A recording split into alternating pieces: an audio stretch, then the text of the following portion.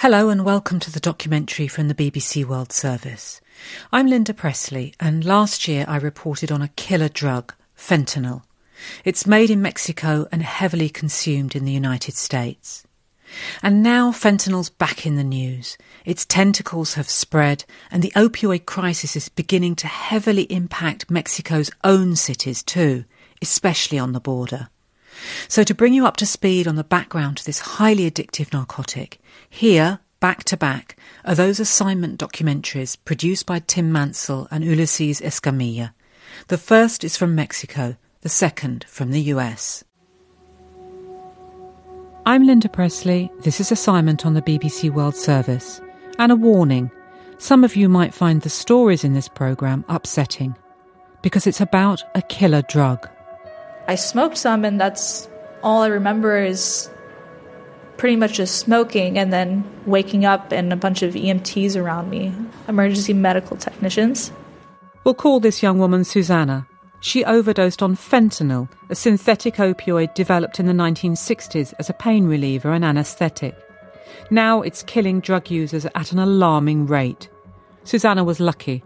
She survived. I felt like I'd come back from the dead. I felt like I had not been breathing for at least maybe a minute, maybe two. It was very scary. It's something that scared me to the point where, I've seen people overdose. I've unfortunately had to be in the presence of somebody who was dying from an overdose, and it's very traumatic.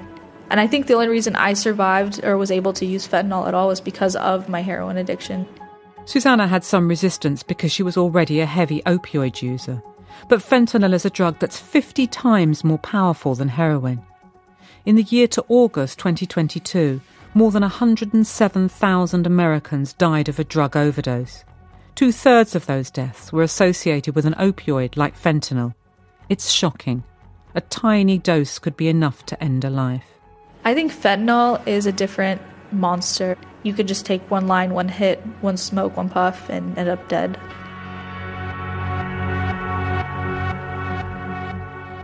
Susanna's mum is Mexican, her dad an American. She was brought up in California. Now she's being treated for addiction in Clínica Libre, a drug rehabilitation centre in Mexico. And it's Mexico that's fundamental to the fentanyl story. With its formidable, violent drug trafficking cartels, Mexico's the source of the pills and white powder saturating communities north of the border in the United States. Most of the chemical ingredients used to make fentanyl are imported here by ship from China, India. Our journey starts on Mexico's Pacific coast, in the small state of Colima. It's carnival when we arrive in the seaside town of Manzanillo, population around 160,000. There's a Ferris wheel, roundabouts, stalls, prizes have been given out, and now a convoy has just pulled up, a large white utility vehicle. 1, 2, 3, 4, 5, 6, 7, 8 masked, heavily armed men from the Navy. Other men have just appeared in plain clothes. They've all got weapons. For this tiny town, the security perimeter is quite impressive. That's Ulises Escamilla, a Mexican journalist and veteran of drug-related stories, and our translator. Soon we see the petite woman in a simple cotton frock, whose survival depends on the military men with assault rifles. And here she is getting out of the car, the lead car, the president of the municipality, the mayor here, Griselda Martinez. Manzanillo's mayor lives under round-the-clock armed guard after an assassination attempt. We'll meet her later in the week. But seeing her arrive at the carnival with such a massive show of state security in and amongst the jolly bunting and prize-giving is our first indication that everything is not as it seems in this pretty seaside town. And this is why. That's the sound of the port. The source of so much bloodshed and strife in the state of Colima as the cartels battle to control access to incoming merchandise. Manzanillo is Mexico's largest port, the third busiest in all of Latin America. Nearly 3.5 million containers from across the globe arrived here last year. All sorts of cargo pass through, including the materials used to produce the drug cartel's most lucrative earners, synthetic drugs like fentanyl. And such was the scale of corruption that the government took drastic action and ordered the Navy to take control of all Mexico's seaports, an attempt to stem the tsunami of chemicals arriving illicitly from Asia. So there are boxes and boxes piled up here outside the containers. There's a whole stack of boxes there made in China. That one's been examined. And here are some guys working. They're in masks, great big masks, because presumably if they're examining chemicals, some of the chemicals can be really, really toxic. We're given a comprehensive tour by the naval comandante and some of his captains, all of whom must remain nameless for security reasons. Esta es una inspección de un químico que nosotros alertamos. This one particularly grabbed our attention because we're from a port that normally don't export chemicals, and the importer is normally someone that don't import these kind of things. It's a Mexican importation company. The team here is going to show us what they're seeing. They have a portable chemical testing instrument. We take a sample from one of the big bags that we have here and we analyze with this equipment. And will this machine tell you if there's, for example, a chemical in there used to make fentanyl? Sí. De hecho, en la parte de abajo cuando viene. In the bottom of the screen shows you the name of the product and it's in English, so we need to translate it and to figure it out afterwards. It isn't only illegal or controlled chemicals the Navy teams are looking for. One of the biggest challenges in the fight against fentanyl is that some materials used to make it are dual use. They're also employed legitimately in the manufacture of other products, like pharmaceuticals. So in the port, there are stringent checks on paperwork. Are all the chemicals being imported actually on the manifest? The last large fentanyl-related seizure in Manzanillo was of 15 plastic tubs of a substance that's legal to use in the agrochemical industry, but in this case, they were hidden deep in another shipment. Sniffer dogs are a great boon in the port of Manzanillo in the find and destroy mission against all illegal drugs. She's on a very long leash. She's going right round the merchandise here. She's climbing on top. Very excited, tail wagging. Now this is a dog that's happy in its work. She's passing them all by. Jumping on top. Okay. Watching her teammate is Lara, a Belgian sheepdog, a gift from Mexico's northern neighbour, where the number of deaths from fentanyl has exploded. Ella viene de la embajada americana, ya tiene. This K9 came from the American embassy and is already trained, but it's very dangerous searching for this kind of chemicals. And how often has Lara found fentanyl or the precursor chemicals for fentanyl? Pues ahorita ha encontrado más pastillas. She found more pills and some of the precursors, but more pills. Fentanyl's often made into counterfeit painkiller tablets that look just like the real thing. And someone who takes one won't always know the main ingredient may render them unconscious in seconds. One pill can kill is an American Drug Enforcement Agency's slogan about fentanyl. It can, and it does.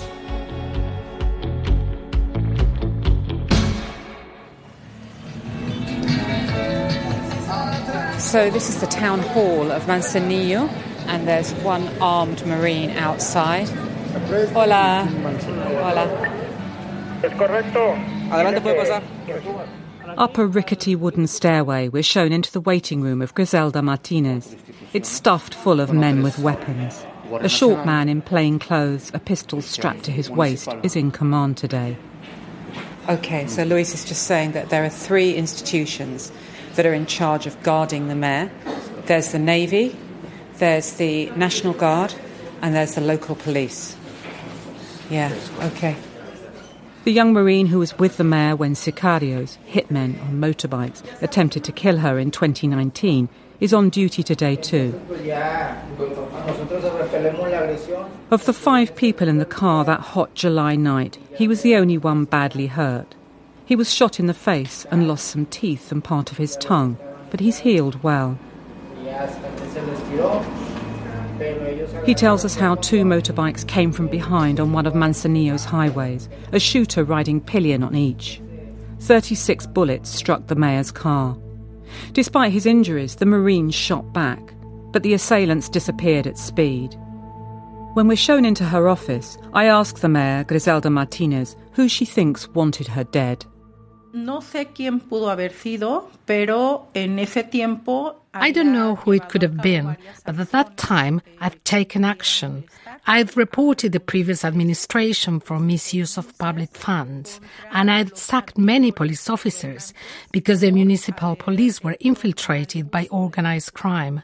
And which organised crime groups are we talking about here? De ambos grupos que por lo regular operan From both groups that operate in the municipality, the Sinaloa cartel and the Jalisco cartel. The Jalisco New Generation cartel is a cocaine trafficker and controls laboratories making methamphetamine and fentanyl.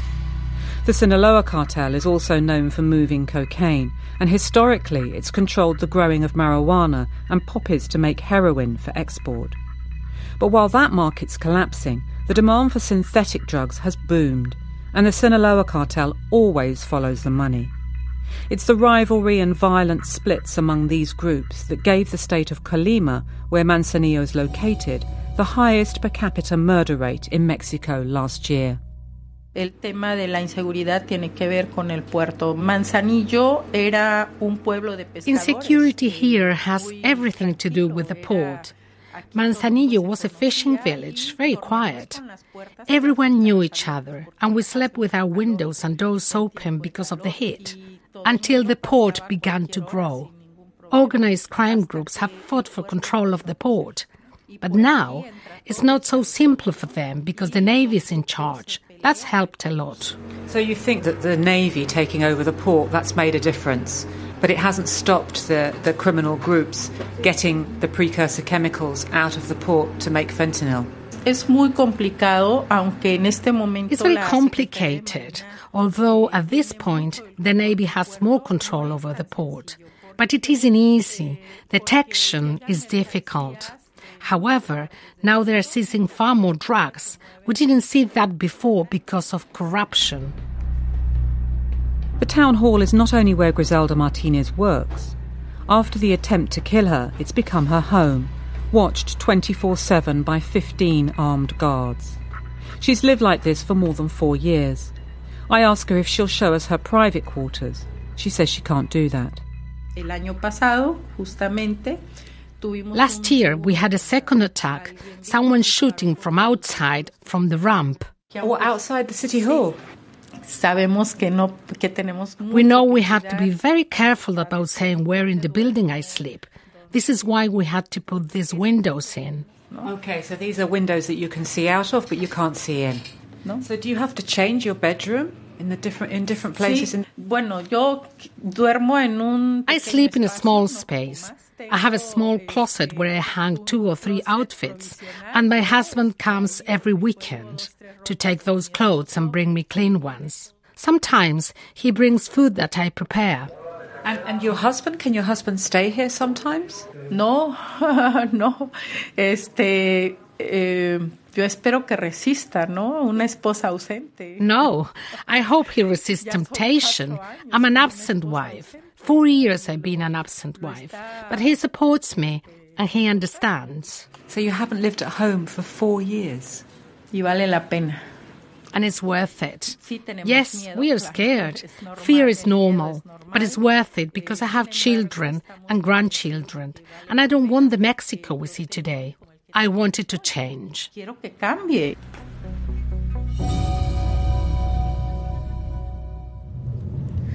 Well, it's hard to say exactly what does happen to the precursor chemicals used to make fentanyl once they leave the port of Manzanillo in the state of Colima.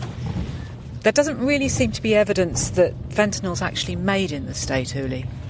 No, the evidence that we found is the fentanyl is not made in Colima. The evidence that we found is that the chemical precursors to make fentanyl is been taken to the northern states of Mexico, like Sinaloa, Sonora, and Baja California. So the fentanyl's not staying here. That could be good for the state of Colima. So far, nobody tells us about anyone that is using fentanyl in the state of Colima. But the story is very different in the north of Mexico. From Colima we board an internal flight. 3 hours later we arrive in Tijuana, a messy, brash and brutal city built across hilly terrain and hugging the border with the United States. Tijuana is ground zero for fentanyl, for the trafficking of the drug north into California, but also for local use. We're in the northern part of Tijuana here. Hundreds, perhaps thousands of people live rough around the Tijuana River Canal. It's a channel that cuts through the heart of the city. And the people here are often at the sharp end of the city's seemingly perpetual violence. And of course, the fentanyl crisis. Somebody just injecting themselves over there. He's a short, muscly man. Some of his clothes hang off him in rags. And as we approach, he squats down on the pavement among his scattered belongings. This guy's got a small plastic bottle of water and an old bar of soap. He's just on the street, surrounded by rubbish. This is how you try and stay clean, right? Yeah. Not easy on the streets, is it? Yeah, it's pretty hard. He finishes scrubbing his hands with an old hairbrush, dries them on a T-shirt tucked into his belt, and joins us. He says he's known as Smiley, and I tell him we want to know about fentanyl use in the city. It's rough and it's like, it's real strong and it's killing everybody, all my friends. It's sad because it's only a one-time deal thing, you know? It takes lives away. With fentanyl on the street and not knowing how much you've got in your dose, how do you stay safe? I maintain it like in certain doses that I do daily because I'm afraid that I might pass out or die or overdose, and if somebody doesn't know how to revive someone, that'll be it for me, you know? I mean, and have you seen people die on the streets here in Tijuana? Well, luckily for me, everybody that overdosed in front of me, I revived every single one of them. No one has ever died on me. How many people? Oh, I can't call it. So many, my God. I lost count like around 20-something. No, I lost count. 20-something? Yes. That's when I lost count. Smiley's used a life-saving medication on drug users that can temporarily reverse an opioid overdose and is usually squirted up the nose. Naloxone's widely available in the US, but in Mexico you need a prescription for it. However, some local NGOs in Tijuana source it and distribute it to people like Smiley living on the streets. He's using fentanyl every day. It costs 50 pesos, around $2.50 a dose, so he has to earn the money to buy it. I hustle which way I can. I help people do errands. I help people open up their businesses. And what's your story, Smiley? I imagine, because of your English, that you were brought up on the other side of the border. I was raised in the States since I was like 3 years old, and I grew up and I got in trouble, and then I got deported almost 19 years ago, and I've been over here ever since, and it's rough. Oh my God, you've been living like this for nearly 20 years? Yeah. On the streets here in Tijuana? Yes. Smiley's 37 now, and he stayed in Tijuana so he can see his family who live across the border in California. He has a daughter too. I see her every few months or whenever I get a chance. My parents bring her here so she can see me. And what's that like when you see her? I'm happy with my family, you know. But it's sad when they're gone, and then I find out about myself here. And then what, with this kind of fentanyl habit you have, what does the future look like? Like a tomb. Like a tomb? Yeah, like a tomb. Straight tomb that I'm heading directly. I know that, and I still don't stop, and I can't stop.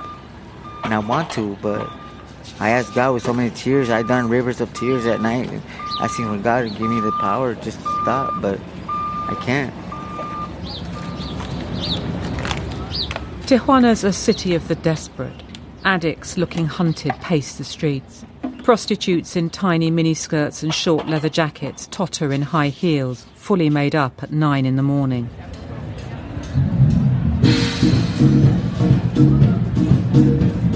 On the weekends, the city's bars, clubs and restaurants fill up with American tourists who cross the border to Mexico for a cheap night out. In and amongst the revellers and the people just trying to get by in this city of 3 million are the courageous reporters of media outlet Punto Norte. Buenas tardes a quien se está conectando esta transmisión en vivo. Estamos desde el Boulevard Cuauhtémoc en Zona Río. Disculpen ahí el problema. Inés Garcia, one of Punto Norte's founders, is reporting live from the scene of the latest shooting in her city using her smartphone. I think that only in January we had over 200 homicides in Tijuana, and that's average. I mean, there are days where we have 17 homicides. And I think that in the past 15 years, maybe, we've seen like more vicious ways for them to kill each other. Maybe at least once a week, we have a homicide where people were dismembered. So why are bodies being dismembered, do you think? What they try to do is to spread like terror to people, to fear them, and to show them that they are vicious and that they have like no soul, and like they can go as far as they want. Ruthless. Yeah. Completely ruthless. So like if a drug organization wants to take charge of a place, they start by killing the people that work for the rivals. So the violence, you think, is connected with the local drug market? From what I see every day, I think that most homicides are linked to selling drugs inside Tijuana. The violence that you're describing here in Tijuana, how has fentanyl impacted or changed that violence? In 2015, we had the entrance of the Cartel Jalisco Nueva Generación, which was like a new cartel that appeared in all of Mexico. And then like the violence picked up like very quickly because they had to kill people that were working for other organizations here, trying to take like control of the city. But a few years after that, we had the big fentanyl trafficking into the U.S. Fentanyl was going through Tijuana. It was like a matter of time for fentanyl to become a problem for Tijuana as well, And suddenly fentanyl became a real problem. We had a lot of like overdose. We see a lot of seizures right now. The cartels with influence fight for the mean, bloody streets of Tijuana, especially for the local drug market. And each block or street here may be run by a different organised crime group. But apart from storing fentanyl in huge quantities to sell here on the streets or to smuggle across to the United States, fentanyl's also manufactured here, Uli, right? Yeah, in fact, last year the municipal police found 3 large labs in the east of the city. They found 36 kilos of fentanyl and the machinery to make the pills. And this was just in an ordinary house. You wouldn't know from the street, right? Yeah. In fact, they found 4 women living there, and behind of that, they have the lab. And then there was an even bigger haul, I think, a bit earlier in the year.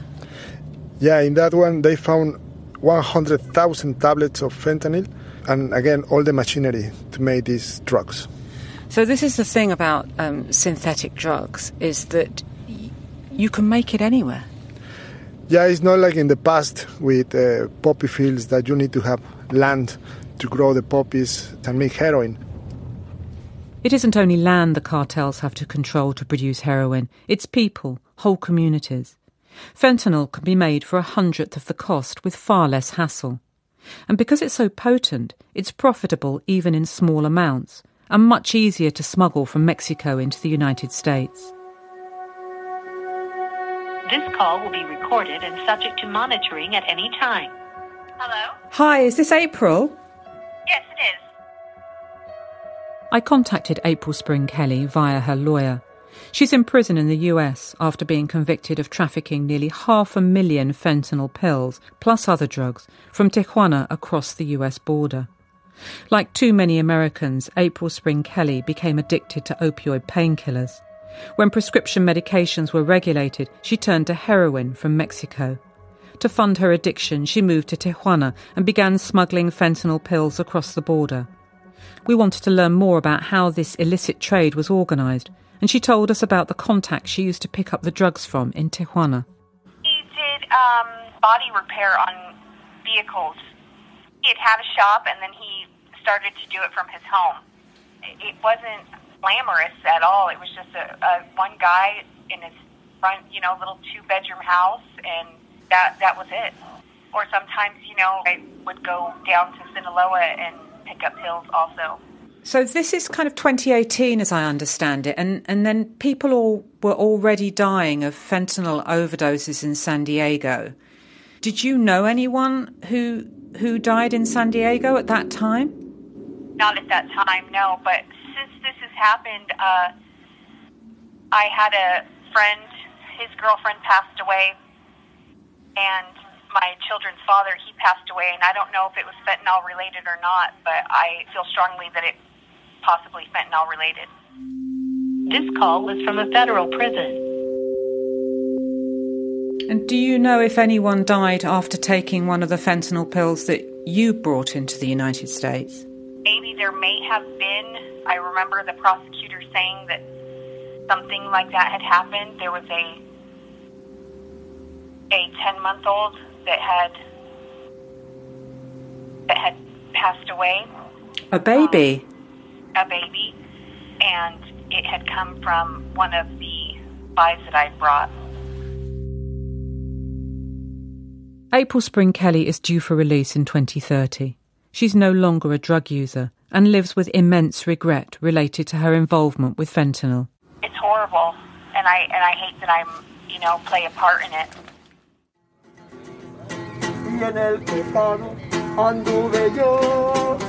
At the San Isidro border crossing in Tijuana, we're played out by a plaintive solo musician.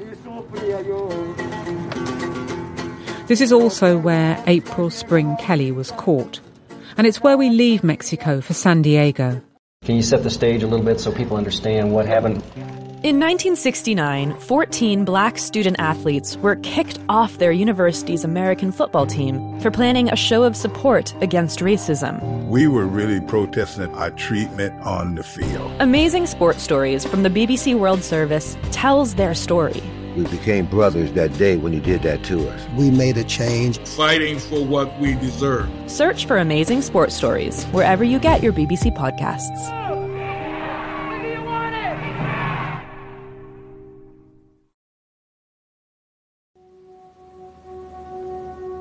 I'm Linda Presley. This is Assignment on the BBC World Service. And a warning.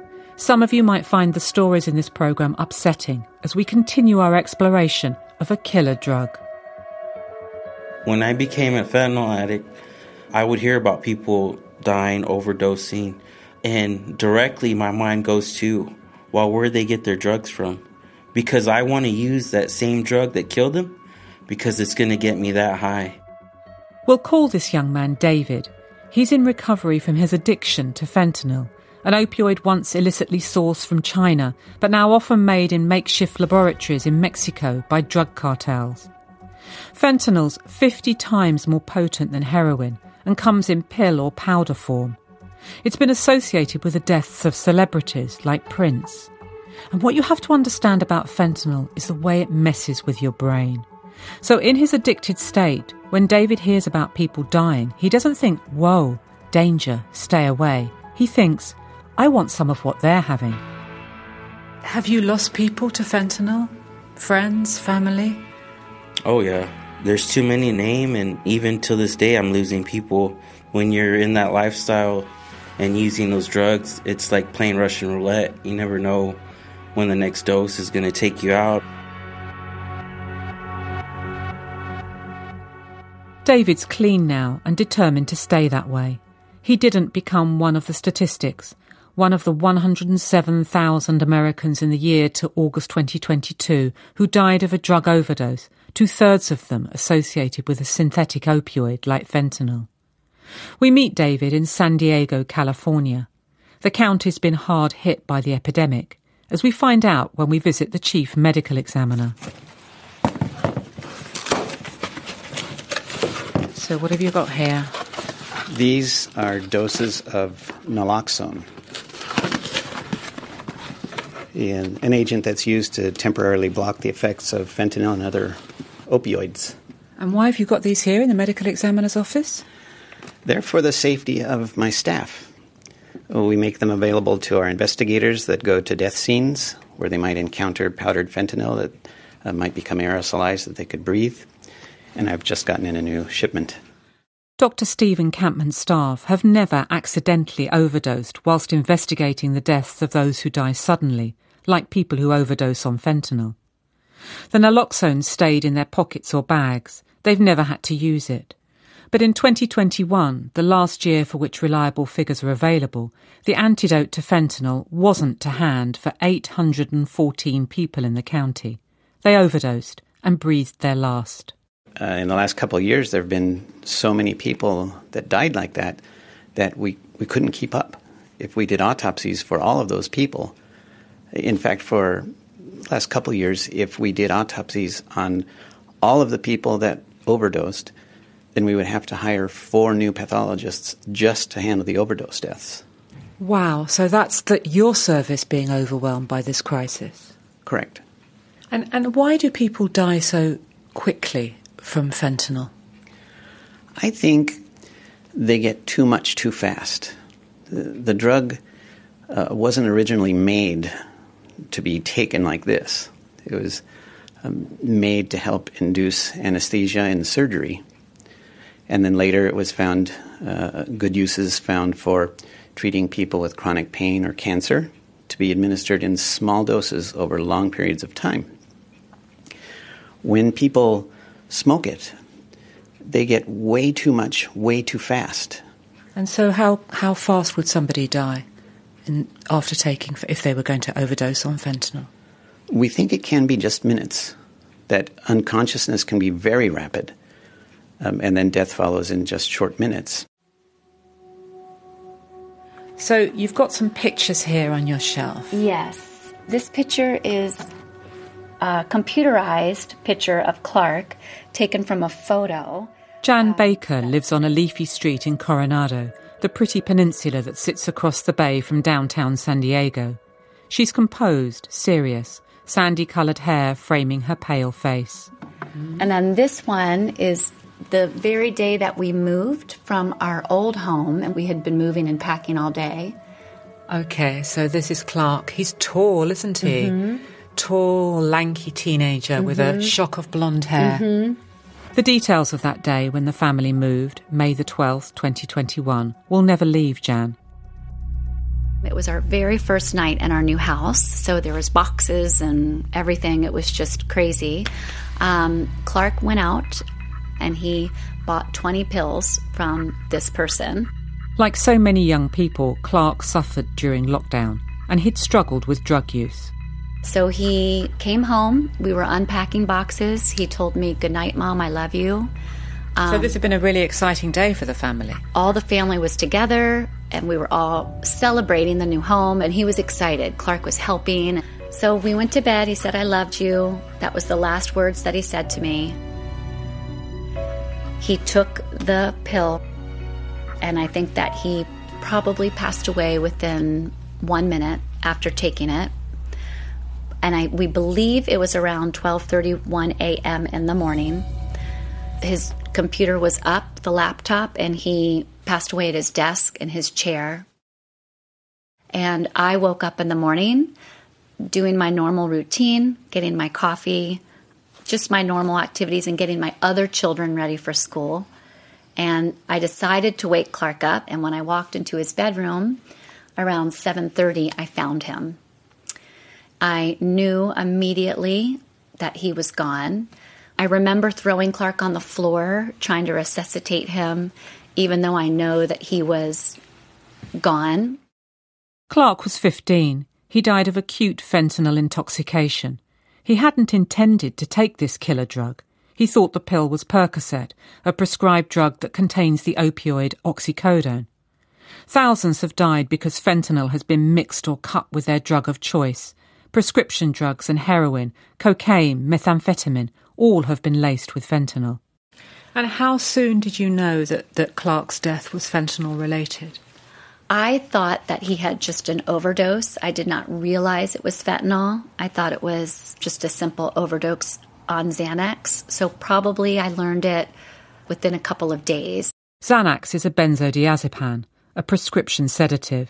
I knew Xanax and Percocets and Oxy and all of those types of things, but fentanyl wasn't under my radar. I didn't really know what it was. Now I know a lot about it because of wanting to learn more about it. Yeah. Because I think I'm right in thinking that in California, in the United States, there is amongst teenagers a culture of taking pills, of taking what they think is prescription medication. Yes, they do have also some parties that are called, I think they're called Skittle parties, where they'll grab whatever they can in their parents' cabinet, whether it's a vitamin C or a Xanax or whatever, and they'll throw it all in the middle of the table, and kids will just take whatever one they take. Wow, Skittle parties. Yes, and you don't know what you're taking. Now, people listening to you, I think one of the things that carers and parents will be really shocked by is how social media is being used as a conduit to sell drugs to kids. Mm-hmm. The kids are on TikTok, Instagram, Snapchat, so it is very real and it's very scary. What we talked about in our case, how Clark actually went online, and Instagram in particular, arranged this fatal transaction. He went and obtained this pill from the drug dealer, Mr. Beltran-Lapp, who was advertising online. This is Adam Gordon, the assistant US attorney who prosecuted the case against the man who sold Clark the fentanyl. When Clark was found dead, his laptop was still open on his Instagram page, where he and the dealer, 21-year-old Kayla Jr. Tawam Beltran-Lapp, had been messaging. It was a boon for law enforcement. They set Beltran-Lapp up for a further drug deal, pretending to be Clark. Hey bro, those perks were fire last night. Could I pick up some more today? Wrote one of the investigators to Beltran-Lapp. Yeah, bro. How many you want? Came the reply. Can I get like 5 off you this time? Yes, sir, bro. The police arranged to meet Beltran-Lapp in a public place. He was arrested. So the defendant's lawyer, I think, asked for a 10-year term for this young man. But you, the prosecution, you argued for a longer sentence of 13 years. What were the aggravating factors in the case of Clark's death? I think in particular for Mr. Beltran-Lapp, so he had 2 Snapchat accounts that were actually shut down because he was offering drugs for sale online. So for the government's view, that's an aggravating fact, because then he had to actually open up an Instagram account to advertise for these drugs that he was selling. And then, of course, there's Clark's age. Clark was a very young 15-year-old. He had braces. He did not look like an adult. And providing both drugs that are available online plus selling to somebody who obviously looks like a child, in the government's view, is very aggravating. And how often are you seeing cases of fentanyl bought and distributed through social media here? We have a significant number of those cases. And if I actually took out your phone or took out a phone from somebody from San Diego, within 10 or 15 minutes, I would locate and be able to purchase these drugs. Within 10 minutes? Within 10 minutes. And do we know where the pill that killed Clark, where it was made and came from? It would have been manufactured by a cartel in Mexico. Mexico, where fentanyl's made in secret labs using chemicals imported from Asia by organised crime groups and then exported north. More than half the fentanyl seized in the US is found crossing the California border, and San Isidro is the state's busiest port of entry. As many as 120,000 people enter the US here every day. So fentanyl has been trafficked through pedestrian and also through vehicles, right? Customs and Border Patrol Officer Wilson Porter-Carrero is our guide. Some of the things we've seen would be packages strapped to their waist, book bags, things to that effect. So fentanyl is so potent in small amounts, bigger bang for your buck, if you will. And so the concealment methods are a lot more intricate, and our officers will spend more time using their skills of observation and just experience to detect the stuff from coming in. Standing here at one of the personal vehicle booths, and the lines just go on and on forever. And on the other side, Tijuana, Mexico. So what are you looking for here? I'm just making sure that she is compliant with what you are allowed to bring, making sure she's not bringing anything illegal. Thank you. Have a good day. We're interested in narcotics. What are the telltale signs for you? So you just look for inconsistencies in their stories, in their crossings, like say they normally walk and now they're in a car. You're kind of like, well, you always walk. Why are you in a car all of a sudden? So here's the port director, Marissa Marine. Hello, nice to speak to you. Very nice to meet you. Hi. So we find you out here Are you inspecting vehicles yourself? I am not, no. But important for me to get out and have some face time with the team and see what kind of challenges they face. And in terms of fentanyl, because that's what we're interested in, where is this on your list of priorities? So fentanyl is a very high priority for us, right? Very important and dangerous narcotics threat that we see here at San Isidro. When we see over 100,000 travelers coming into the United States every single day. Through this port of entry? Through this port of entry. Busiest in the world. Almost needle in the haystack. Since 2008, we've seen over an 800% increase in the amount of fentanyl coming into the United States. But it's an impossible job for you, isn't it? Because you only need to get a tiny bit across.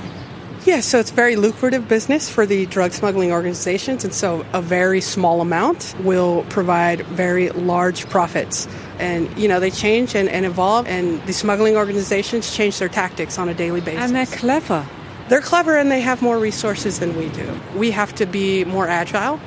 They have an unlimited budget, and we have, resource constraints. Wow. In this assessment, it would seem Mexico's formidable drug cartels are far better equipped to smuggle fentanyl than the federal government is to stop the trafficking. And the estimates of the amount seized at US ports of entry before it reaches the streets of American cities and communities are pretty low, no more than 10%. We really don't know how much fentanyl is really coming across. And the truth is, what we know is what we're able to seize. The unknown is the tough part and the challenging part. And, we hope that we're increasing that percentage every day. And I think technology and intelligence will help us counter that. I was born and raised in San Diego, but, family from Mexico and had family in Tijuana growing up and grew up crossing this very border and very happy to be able to now dedicate myself to protecting both Tijuana and the United States. So this is something that's running in your veins? Oh, absolutely. I lost 3 uncles at a very young age to narcotics overdoses, and so... 3 uncles? Yes, ma'am. Right. I'm sorry to hear that. Oh, thank you. Yeah, so the mission to protect the community from a narcotics threat is very near and dear to my heart.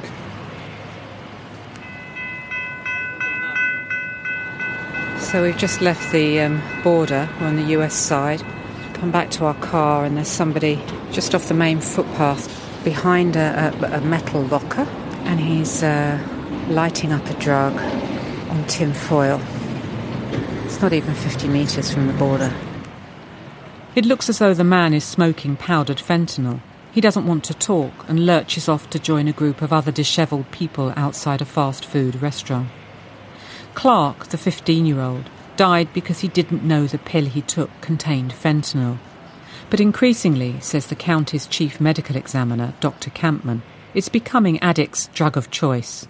Early on, a decade ago, when we saw someone that died with fentanyl, it was someone that died when they had prescribed fentanyl and they misused it. So they had pain patches and they put 2 or 3 on at a time instead of 1 every other day. And then around 2016, we started seeing the numbers of dead increase. And we didn't know about counterfeit pills at that time. But it was pretty clear over the next couple of years, 2016, 17, and 18, that some of the fentanyl was made into the pill. And then in the last year or 2, people are buying fentanyl, knowing that it's fentanyl, and it may be in a powder form. So they're looking for that high? Yes. Dr. Campman is worried, and so is the Assistant U.S. Attorney, Adam Gordon.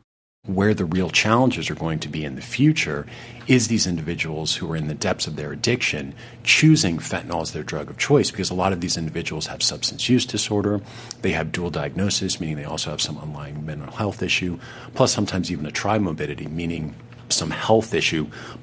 It's very difficult for me to have conceived of individuals who, knowing how dangerous fentanyl is, are still choosing to consume it. Plus, often they're unsheltered.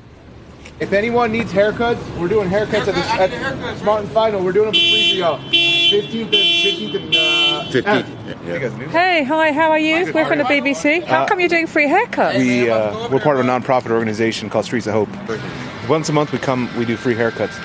It's a service offered to some of the thousands who live on the streets of San Diego. You see people living rough everywhere in the city, their tents or tarpaulins secured against any available railing or tucked into a disused shop doorway. In parallel with the fentanyl crisis, homelessness is San Diego's other mammoth challenge, as it is in other Californian cities.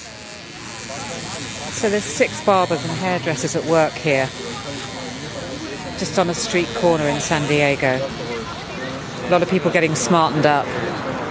Is that feeling good? Oh, yeah. Good service, no? Yep. What's the name of your hairdresser? My name's Pamela. She's going to do your beard as well? Oh, yeah. I'm actually just going to cut it all off, I think. You're going to cut it all off? Yeah. Yep. A few minutes later, Pamela hands Dustin a mirror. Are you ready for the big reveal? Whoa. Oh, that's cool. A couple of streets away from the buzz of the barbers, we meet Abdullah, who removes his woolly hat to show us he doesn't need a haircut because he's bald. Abdullah's 63, warm and friendly, surrounded by the chaos of his bags of belongings piled up on the sidewalk. I ask him what he can tell us about fentanyl here in San Diego, and a whole drama unfolds. I've saved 6 people. 6 people? 6 people I've saved from overdose. I had to breathe for them, or they pump their chest or whatever. So you've done CPR on people? Yes, I know CPR pretty good, yeah. And have you seen people being given naloxone on the street? Yeah, I had to be given it a couple of times. You've had to be given it a couple of times? Yeah, well, the first time I did something stupid. I was given some in fentanyl. Pure fentanyl. I almost died. My wife kept me in bed for about 5 days straight. She just died about 9 weeks ago. It had to do with fentanyl, too. Your wife died? Yeah, about 9 weeks ago. So she took fentanyl then? She didn't do it knowingly. Oh, I'm really sorry. Yeah, life goes on, I've overdosed 4 times on it. You've overdosed 4 times on fentanyl? Yeah. And did they give you Narcan then? I only had the Narcan once. No, twice. 2 old ladies seen something was wrong with me, and they put Narcan up this now. That's the only thing to save me. Have you got it here amongst all your bags? Yeah, I do. I definitely do. I can see one in a minute. So, yeah, this is the Narcan right here. So Abdullah's just gone through all his carrier bags and he's found the Narcan. So it's a nasal spray, it's in a plastic cover, right. 4 milligrams. Right. 1 spray. That's it. That's all it does is 1 spray. The fallout from fentanyl is incalculable. It's not just the bereaved, like Abdullah, who's also struggling with drug addiction, or Jan Baker, Clark's mum. It's also the professionals who've been forced to respond to the crisis. I worked 486 deaths in 4 years. That's 486? Yeah. They were the different scenes you went to? Yes. Yeah, in 4 years. So that's a lot of scenes that you go to. It's a lot of bodies. This is Ed Byrne, a special agent with Homeland Security investigations and an authority on fentanyl. You can go from a tent, like a shanty-type shack with just a couple of pieces of wood, or even a tent underneath some trees off the side of a freeway, to $10 million homes in La Jolla. For 4 years from 2018, Ed Byrne's job in San Diego was to collect evidence from the places of death to identify dealers who'd sold the killer drug. Because remember, the dealer is not necessarily you're going after that person solely for the fact that they've sold something and this person has passed. It's because they're also out there most likely selling another bag and there may be another person. So you're trying to corral this in before another one gets sold that takes someone's life. Some of the death scenes he attended have stayed with him. There are ones that stick to you, right? But they're like freezes in time almost, like painting a portrait in your head. There'll be something unique about it, whether it's the sound of the way someone is wailing somewhere, or it includes the smell, it includes the feel, it includes the sounds. Children are tough. They're horrible to see because it crushes just everyone that's there. It is a unique death. I'll just tell you that. You essentially crumble.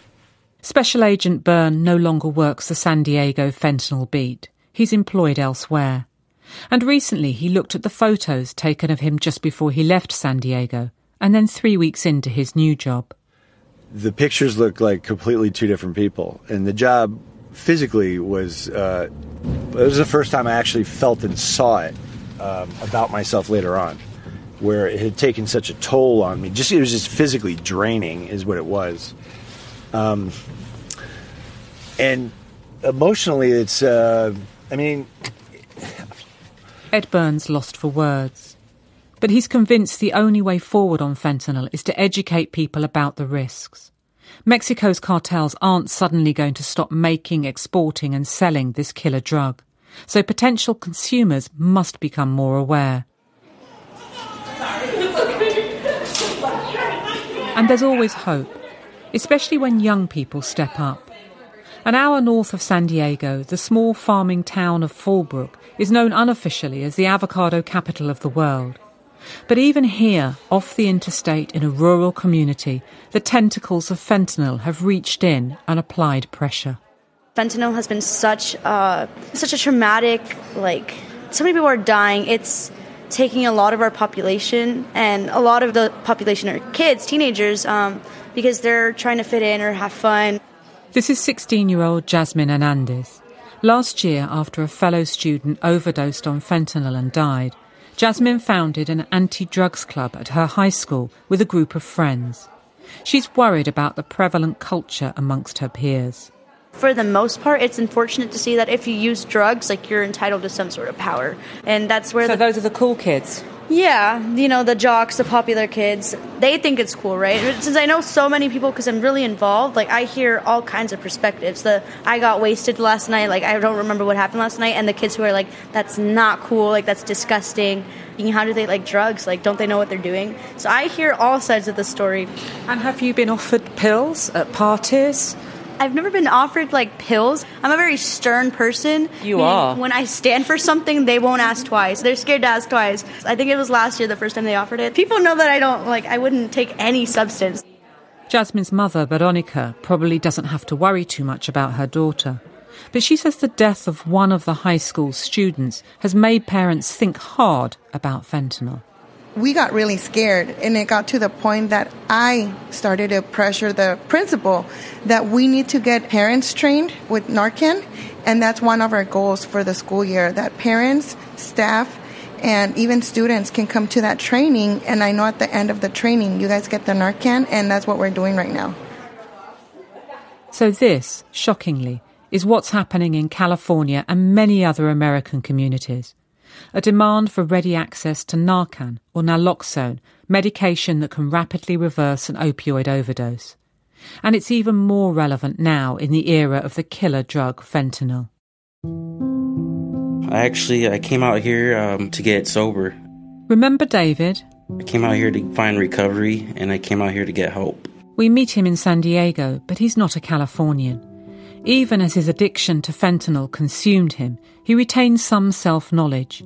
He knew he'd have to leave his own community to get clean. An NGO, Episcopal Community Services, is supporting him, and so far it's working. It's been amazing. Fortunately, I found somebody that was willing to reach out and bring me out here, and from then on, I didn't stop. I didn't look back. So you're maybe 5 months, 6 months sober now, are you? I'm almost 5 months sober.